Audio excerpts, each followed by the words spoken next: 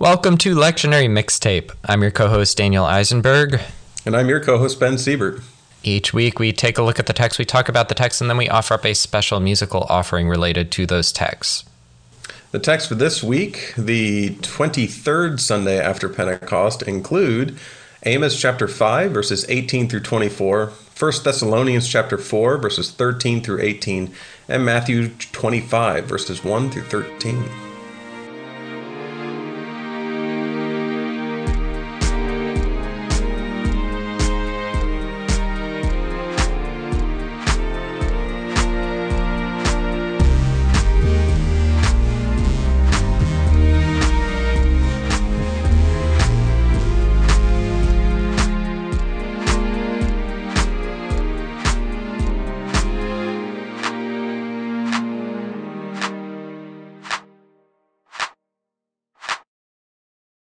Hey, it's time for Jazz Odyssey, when we talk about the text in a bit of a freeform way.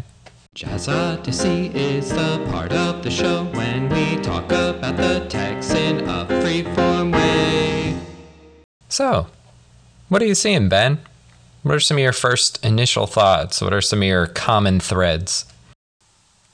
Well, especially between Amos and Matthew, I'm seeing a lot of talk about timing. And so both the day of the Lord imagery, or the day when God comes, or the arrival of something, both in the sense of understanding what it's going to be like, what it is, but then also understanding our preparation for it. Fair, yeah. Yeah, definitely. I think it gets a little bit thorny because there's definitely lots of eschatological end of times type of stuff, which, I don't know, how do you pump the brakes a little bit and start talking about what this has to do with us now and how this affects our faith life now, as opposed to making sure we don't get burnt by God's wrath at the end of days or something. Well, it's a both and, right? Mm-hmm. When we talk about the end of days, it's always been hard for me to figure out whether or not we're talking about something literal that also has. It's been difficult for me to figure out both whether or not we're talking about something that has a literal sense where it's the end of days, and it's a sense of how it affects us now, or whether it's a metaphorical end of days and how it affects us now. There's a part of me that wants to run away from the idea that there's going to be an end of days or something like that. But as often as it appears, it's meant, I think we are meant to have hope in this end of days mentality, and not just fear. At the end of Amos, we have that thing that we love to quote, which is preceded by everything that we don't love to quote, which is let justice roll down like waters and righteousness like an ever-flowing stream. The end of days is meant to be good, and for the sake of good, even as we have a really rough introduction to it. Yeah, I like that you lift up the both and. I think that's especially clear in the Amos. Like you said, that justice flowing like a mighty river and ever-flowing stream, that sounds great. Thinking of Martin Luther King Jr.'s I Have a Dream speech. But there's, like you said, the part before that is a little troubling. It's not going to be all gumdrops and rainbows. It's going to be tough. It's going to be hard. And I think that there's two things come to mind. One is the sort of classic Lutheran law and gospel dichotomy. Like, the good news is good because we also admit that we need good news because we're surrounded by bad news. Forgiveness of sins is great if we recognize the fact that we have sins that need to be forgiven, like we've screwed up and things are tough. So that's kind of a bare bones thing on that. But then also, like, to think where I think most people know this phrase is King's I Have a Dream speech. and to say that wasn't it. It wasn't just, he gave the speech and then everybody held hands and now there's no more racism. It's all over. We did a good job. But like, even to think about the civil rights movement and the people who were beaten and were attacked by dogs and thrown in jail and all these things, like it exposed that ugliness and the sin of our nation. And there's no way moving forward until we acknowledge that. Yeah. I think the connection between the things that we aren't to do, or I guess not aren't to do, the things that we can just stop doing in Amos, which is, the festivals and the solemn assemblies and the burnt offerings and the grain offerings and the noise of songs and the melody of harps, all that is for naught if justice and righteousness don't flow. Mm-hmm. And so I think for me, the issue becomes one where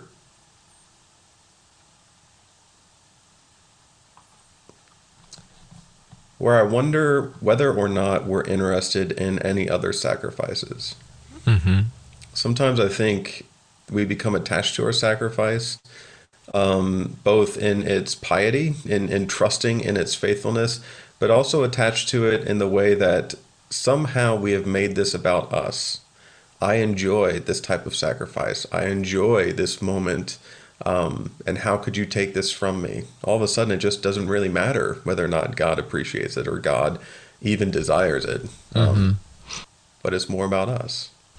Yeah. It cuts to the heart of it forces us to ask that question: why do we gather for worship? What is the point of it? And I think, and myself included, I think the first response is like, I need it. I need it to be reminded of God's promises. I need it to know that God's going to see me through tough days ahead. And that's true and that's good. But if that's all it is, just a transaction between us and God, I sacrifice my time and whatever money I put in the offering plate, and then in exchange, God gives me the requests of my prayers or comfort or the promise of eternal life and all that stuff. That's not necessarily bad, but it's not the end. And I think that if it's just about you getting your promise of salvation, your good news that God is going to see you through, then you've sort of missed the point, because it's always about turning it outward then and sharing that good news with others. You can't dam up that kind of a river. You can't dam up the river of justice. Yeah. And if we do that, that's not what God's cool with. Yeah. I think a little bit. First Thessalonians speaks to a different perspective inside of this same ecosystem. Mm-hmm. First Thessalonians, to me, feels like this is a word being spoken to the ones that want righteousness, the ones that want justice, and see the ones around them not really interested. I think in the midst of that kind of thing, we need hope. And in the midst of that kind of thing, we need this understanding that God continues to move and God continues to act. And I think, I don't know, for me, the connection between First Thessalonians and Amos is that hope that the river of justice is going to reach everybody, that it's enough to water the land. We're not like those who go on without hope. Like, we know, even if the world does its worst, death, that can't stop God's river of justice and life. Yeah. And,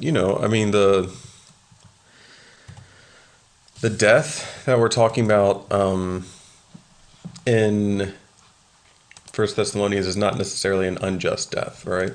Mm-hmm. And at the same time, I think death of any kind is one that informs us nonetheless. Mm-hmm. And so the death of First Thessalonians, I don't really know what it is that they're talking about. It seems to just kind of all of a sudden, don't be uninformed about those who have died, so that you may not grieve as others do who have no hope. I don't know if they've died unjustly or justly, or from old age, or from accidents, or from purpose, or from anything else. But I think First Thessalonians is meant to be spread as wide as the circumstances of our life can go. And so simply placing hope in a specific place, we place hope broadly, that wherever we see death, whether it's by our hand or by another, or by the natural way that life goes, we know that Christ goes with us. Yeah. Yeah, and my understanding of that context is that the Thessalonian church and a lot of that like early church, I think a lot of folks think that First Thessalonians is the earliest written piece of the New Testament that we've got.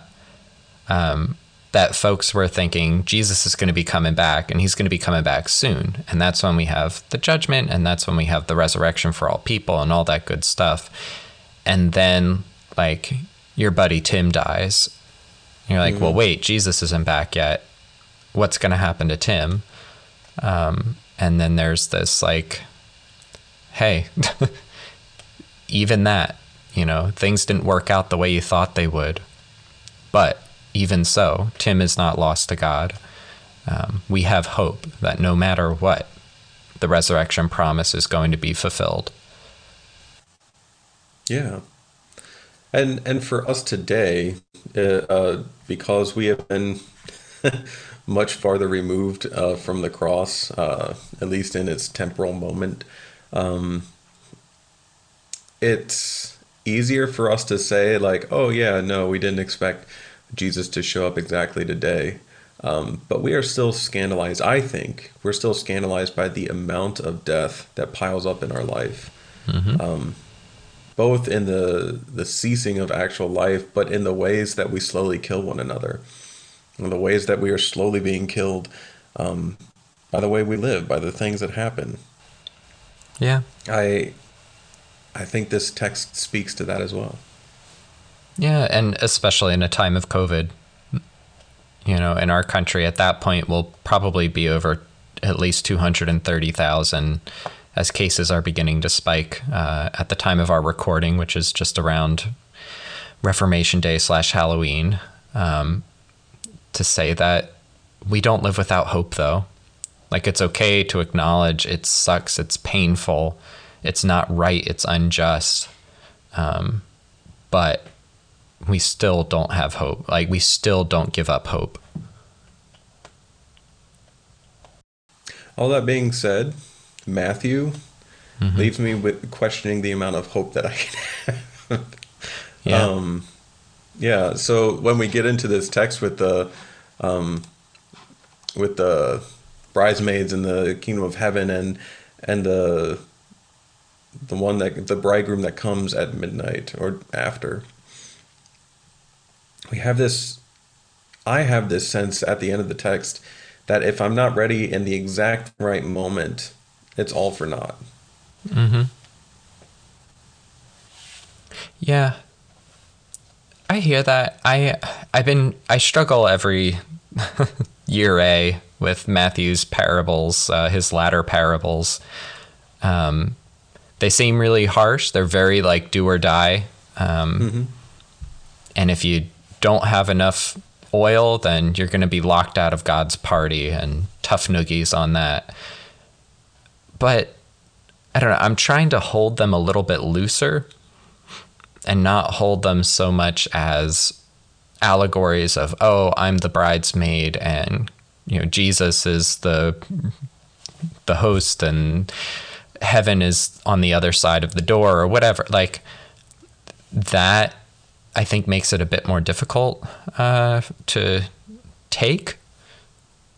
But if I can look at it as Jesus telling a story to say, hey, we're in this for the long haul, so make sure your oil's kept. That's sort of the route that I'm thinking of. Mm-hmm. And I don't know, I've been going pretty hard on my preaching. Lots of go get 'em, Tiger. Let's do it. God wants more out of this world, that type of thing. Our response to faith matters. And I think a lot of that is the way that Matthew is. I think that's a big emphasis, and like you can't really change the text, but I'm trying to, I think for this one, make it more of an encouraging, like, hey, how can we care for ourselves? Make sure that we as the gathered bridesmaids, that we've got enough oil amongst ourselves. And that could be, in that case, the oil could be prayer and mutual encouragement, and taking care of each other. And I don't know, I'm thinking about two big things that are kind of in it for the long haul. Sorry, I know I've been talking a while, but no, keep going. One is thinking about COVID and how personally my expectations for how long this would quote unquote last has changed over the course of the year. Like when it first happened, it was like, okay, things will be shut down for a few weeks and then we can get back to normal. And then it was like, okay, maybe it'll be a couple months. Gosh, I really hope we're back by Easter. That would be great. And then that didn't happen. It was like, you know what? We're just going to have a big Easter celebration, like, and Pentecost rolled into one. And then that didn't happen. And now it's like, I wonder if we're going to be able to continue meeting in person for Christmas. I have no idea. Like all of these things, like we're in this for the long haul, and it's hard and it's tough. And how can we as the body of Christ care for one another, and care for our neighbors, like make sure we've got enough oil to keep the light lit.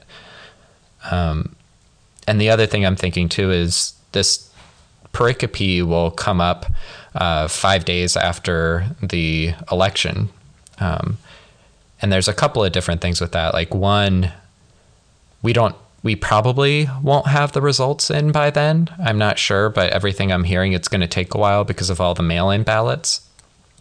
And so we might be in the long haul, like waiting to find out what the future of our country might potentially look like. And then anticipating civil unrest, depending on what certain leaders, how much they value democracy. Like we might be in the long haul fighting for democracy and keeping people safe in the midst of protests and things like it's going to be tough. So how are we going to continue to keep our lamps lit? How are we going to keep our oil filled? Yeah. I mean, there's a lot there and I just say, yeah, but, I think the way that verse 2 of Matthew sets this up, 5 of them were foolish and 5 of them were wise. Really, I don't know. It kind of echoes for me the text of Ecclesiastes and the text of Proverbs and the places where we see the foolish and the wise side by side. Mm-hmm.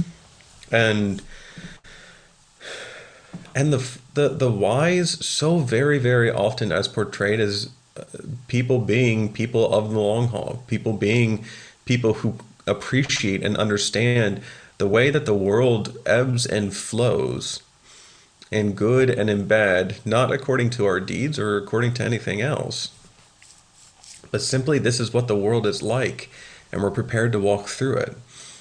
And so instead of grumbling at every twist and turn, every time we have to shut down, or every time we have to open up, or every time we have to stand up for justice, or every time we have to keep silent so that God can speak, instead of complaining at every single turn, the wise often allow those things to happen and have faith in the midst of them, as if they had any control over it anyways. I don't know why I used the word allow, but I think you know what I mean.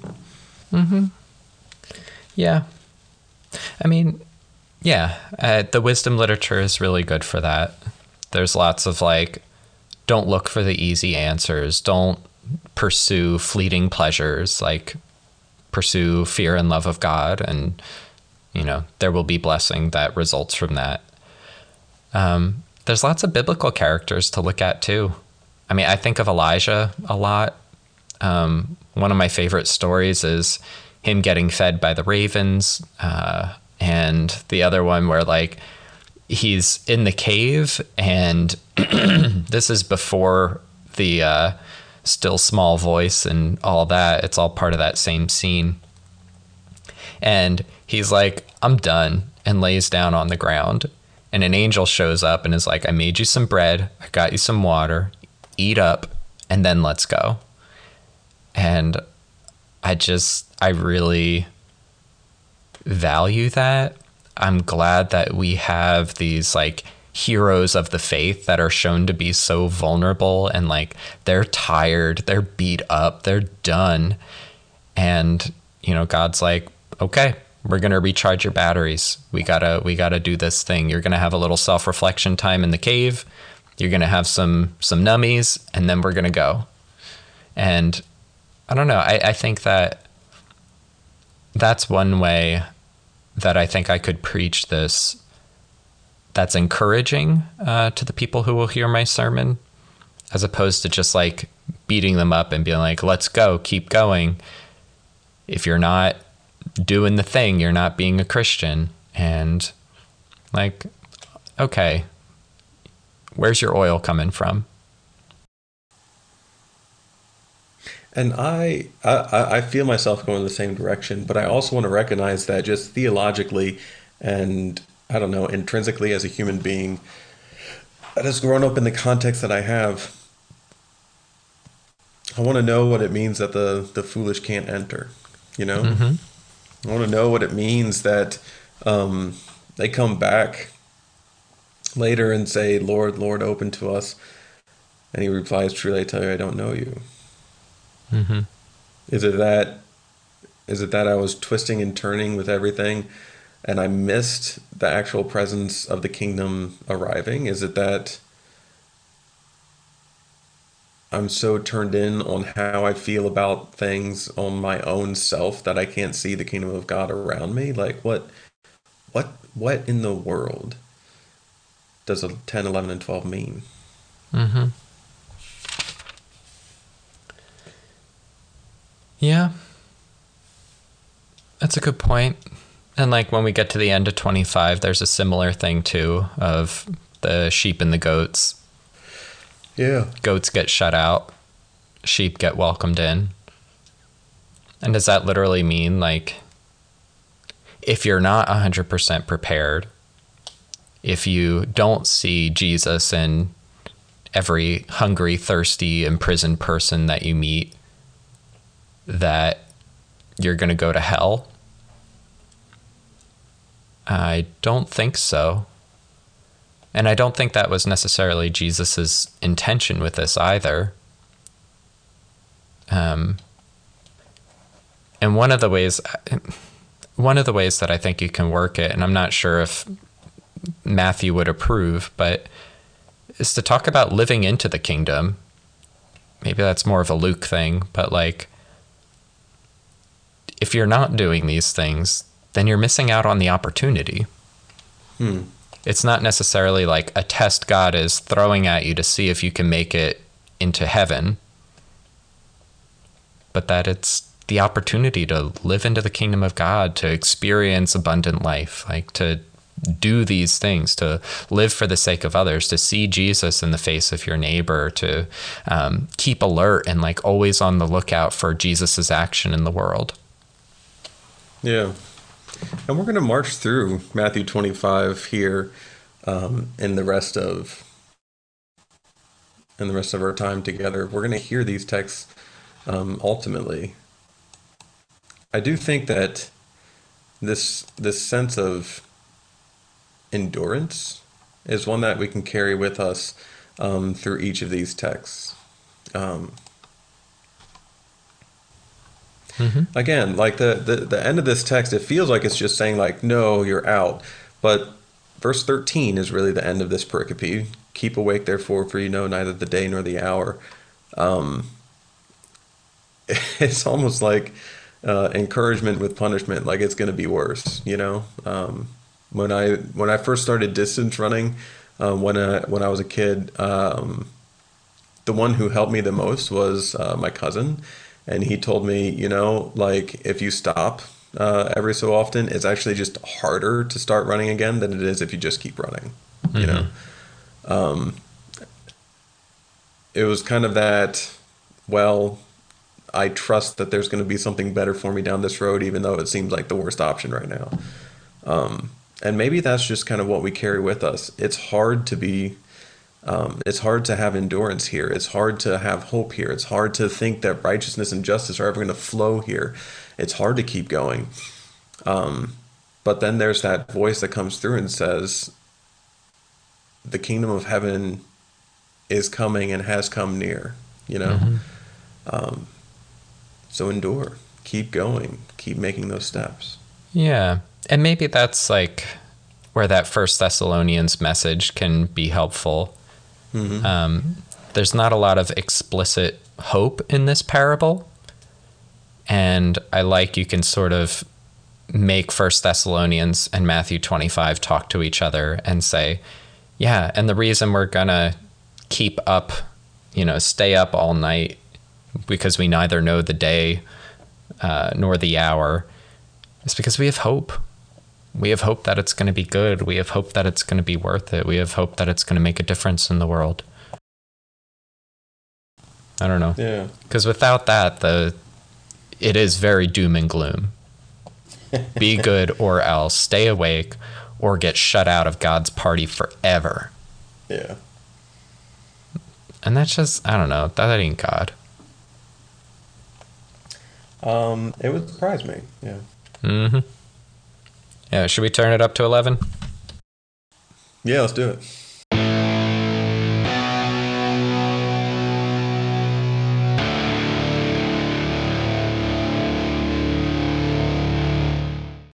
This goes up to 10. We're cranking it all the way to 11. So, what are you turning up to 11, Ben? Well, it's kind of a mix between what we just spoke about and what I had prepared before. Beforehand, I had prepared just the understanding of a moment, the understanding of this point in time where we can come to appreciate the weight of our actions, of God's movement in the world, that things are still in play, you know, our life, the life of the world, the life of the kingdom of God. I feel that now mixed with the note that we ended on, this sense of endurance, this sense of hope that can get woven through there, so that it's not simply this phenomenal cosmic powers, to use a weird line out of Aladdin. It's not simply these things that are simply swirling around us to strike fear into our hearts and nothing else, but it's this sense of God moving throughout these things to create good. Yeah, I like that. I mean, especially the very last thing you said, to create good. That can definitely be lost on these readings, and it's important to frame it that way. I think that makes a lot of sense. For me, it's probably no secrets, but I spent like 3 minutes straight talking about. It's like, whoops. Spoiler. Is the like being in it for the long haul, and like what do we need? Like what's the oil that we need? The extra oil that we need to pack. And like, what are the oil that God and the Holy Spirit have provided for us. And that can be the sacraments, and that can be prayer, individually between you and God. It can be asking people to pray for you. It could be like being with somebody and praying for each other. It could be like holding on to scripture, especially those like hopeful passages. It can be, you know, that weekly Zoom call with your best friend who's really good at just saying, hey, I know things suck, but you got it. that's my turn it to 11. I think especially with that week being the week after, or several days after election night, and also being, 8 months into COVID-19 stuff. So I think it's like, I think we need that, like, how are we going to endure and continue being the church? And I think that's the other part, though. I think that's my go get 'em thing, is it's not just like making it through. It's that so that we can also be the oil for others. Mm-hmm. And like, I don't know, maybe that's a little preaching against the text, but 5 of the bridesmaids, they bring enough oil for themselves and a little extra for themselves, and the other 5 don't bring enough extra, and they don't share because they don't have enough to go around. And like, what if we're able to say, like, you know what, we're going to bring extra, and for the people who forgot, or the people who weren't able to afford extra oil, and we're going to share those gifts of God with others. I don't know. Yeah. Or just, as many people as before this time becomes that we're drowsy and sleepy, as many people as we can invite to bring the oil. Mm-hmm. Yeah, there we go. Yeah. Kids Bop. Yeah, let's do it.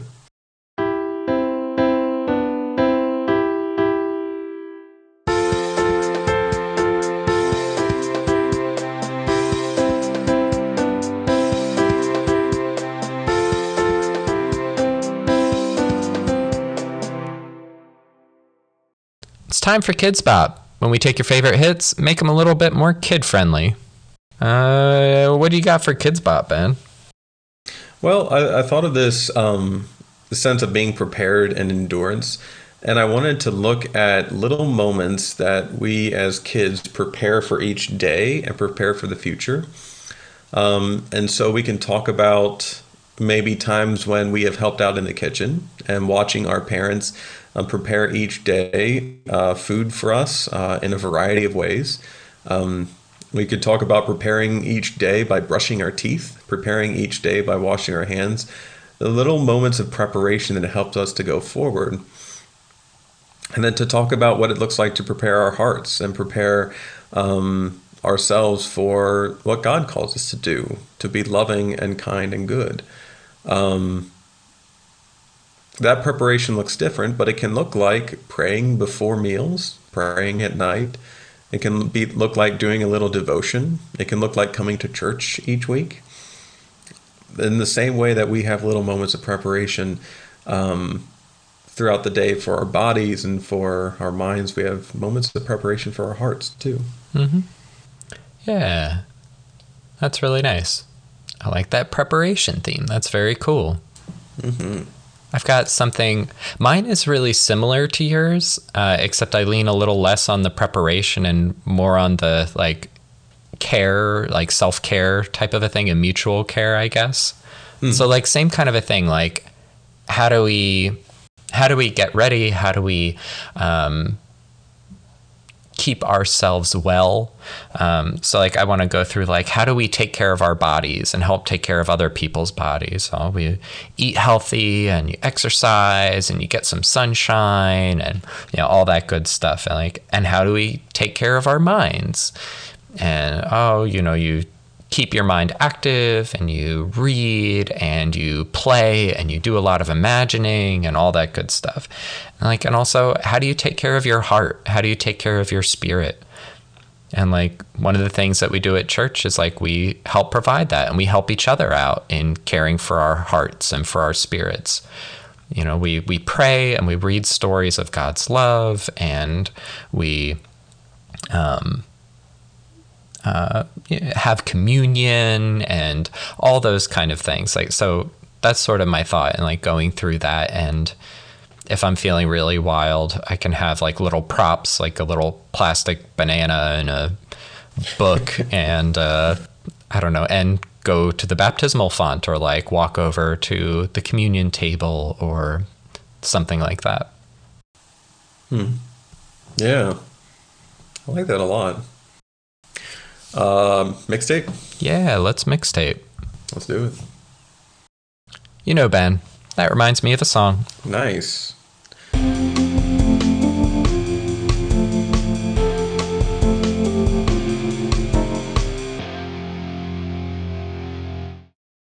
What do you have for this week, Dan? I have chosen Regina Spektor's One More Time with Feeling, which comes off of her Far album.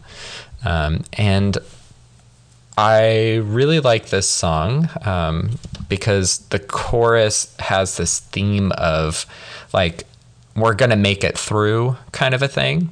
The chorus goes, hold on, one more time with feeling, try it again, breathing's just a rhythm. Say it in your mind until you know that the words are right. This is why we fight. And just like, I really like that. And the song itself, musically, has some, what's the word now? Very eager, I guess, is like one way to think of it, kind of driving force to it. It feels a little bit somber at times. But then, like, as it goes through, there's like some playfulness and some fun that comes out. She goes on to do some like do's, which is really sweet and very Regina Spektor. And so I really like that it has both of that. Like, we are fighting. It's tough getting through. It's hard to endure, but we're holding on and we're doing while we do it too. Say it in your mind until you know that the words are right. This is why we fight.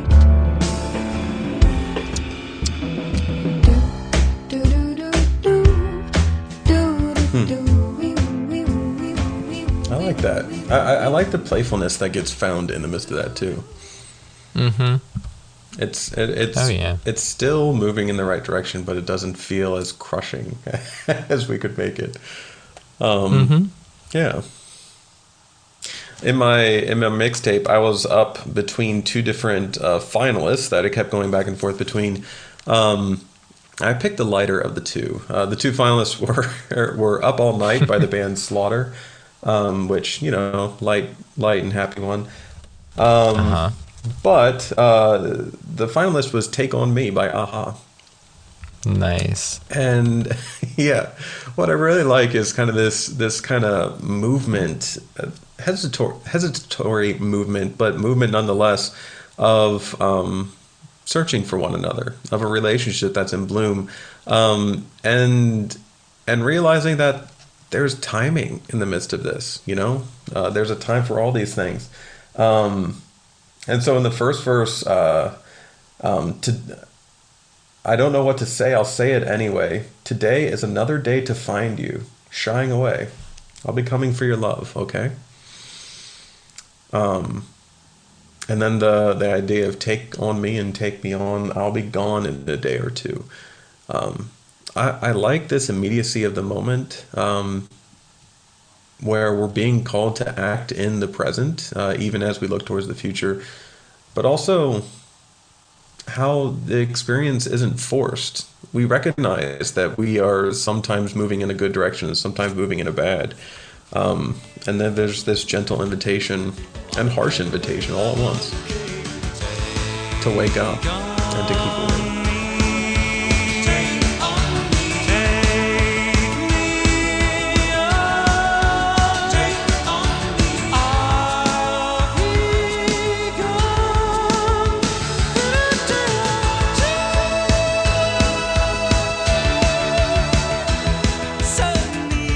Yeah. Again, there's like kind of an imperative, and there's also a playfulness, you know, especially the falsetto and the chorus, Yeah. which is great. Yeah. Karaoke. Nice. Ah, so good. Yeah, that's one thing I miss in the pandemic. Not that I went very often. There's a place down the road from us, a karaoke bar that opened a while ago, not a long time ago, but like maybe a couple months before the pandemic hit. And my spouse and I were very excited, like, oh, we got to go sometime. Like, we'll get a babysitter and just like go have a couple friends. It'll be great. It's one thing I'm mourning. Yeah. I just have to keep my lamp lit until we get to the karaoke bar and I can sing Take On Me. Here you go, with all the gusto you can manage. Yep. We don't go on as like those who have no hope. No, we don't. Well, I think that's going to do it for us over here at Lectionary Mixtape. Join us next week as we hop on to the 24th Sunday after Pentecost. Get some more Matthew 25 goodness in there. Yeah, thanks for spending some time, and we'll talk with you later. Take care. Bye.